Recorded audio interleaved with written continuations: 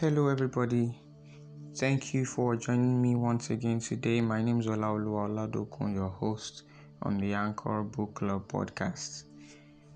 We have been reviewing the book Faith Bible Study Course by Kenneth Hagin, and today we'll be looking at chapter 5, which is titled What Faith Is, Part 3.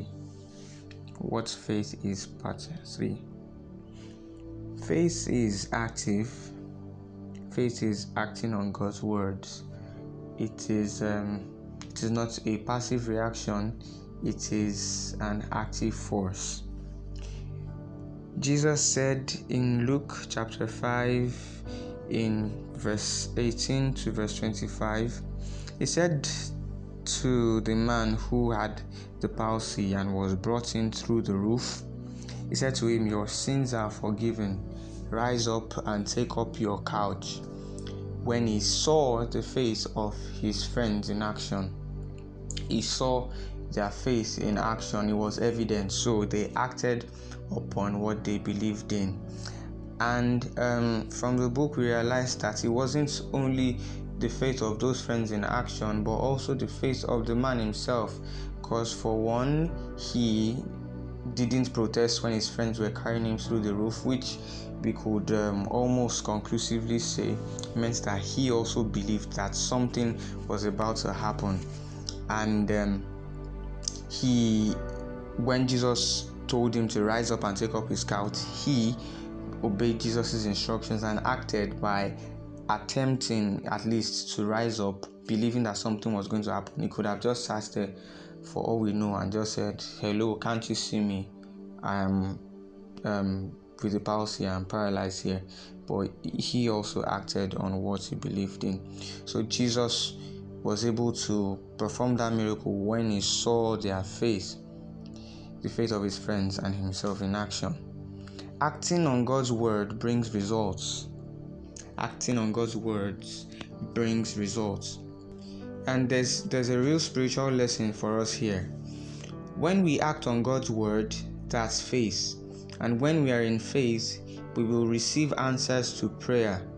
If we fail to act on God's word, just waiting for something to come to us first before we'll believe, we will not receive what we need from God. The truth is that you can't receive from God without faith. The Holy Spirit does the promptings, but we must respond. The Holy Spirit nudges us, He directs us. He doesn't force Himself on us. He gives us promptings. He gives us nudgings, instructions, directives in His often silent approach to directing us. So it come across as suggestions sometimes. So when the promptings of the Spirit of God comes, we have the responsibility then to act. Too many people think that God's healing power is just going to move on them and make them do something, whether they want to do it or not, or whether they cooperate with His power or not. No, that would not be the Holy Spirit. That would be an evil spirit. Evil spirits use force and they try to drive a person, but the Holy Spirit urges, prompts, or gives you a gentle push, and then it's up to you to respond. It's up to you whether or not you obey. That's an excerpt from the book. So the Spirit of God gives us promptings, He gives us urges, and gives us gentle pushes, trying to nudge us in the right direction. And it's our responsibility to respond in turn to what the Holy Spirit is trying to do inside of us. Faith is cooperating with the Holy Spirit. If you believe it, you will act on it. Faith is cooperating with the Holy Spirit. If you believe it, you will act on it.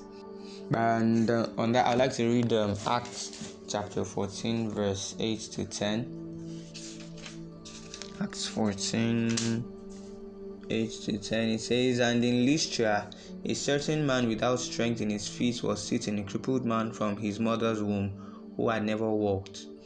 This man heard Paul speaking. Paul, observing him intently and seeing that he had faith to be healed, said with a loud voice, stand up straight on your feet, and he leaped and walked. So the important points we can notice there is in verse 9, Paul observing him intently and seeing that he had faith to be healed. So Paul was able to respond to the faith that man had. So faith is a responsibility of the believer. How much faith we have determines how much we are able to receive. Faith comes by hearing, and hearing by the word of God. Romans 10:17 says, so you've heard the word. Faith is acting on the word that you've heard. So it is you who must act on the word. So get ready and act now. That's it for today, guys. Thank you for joining me on this episode of Faith Bible Study Course by Kenneth E. Hagin. I'll look forward to having you on here tomorrow also. As always, I would like to remind you to please spend some time studying the Word of God and also praying. Have a beautiful day. Thank you very much. Bye-bye.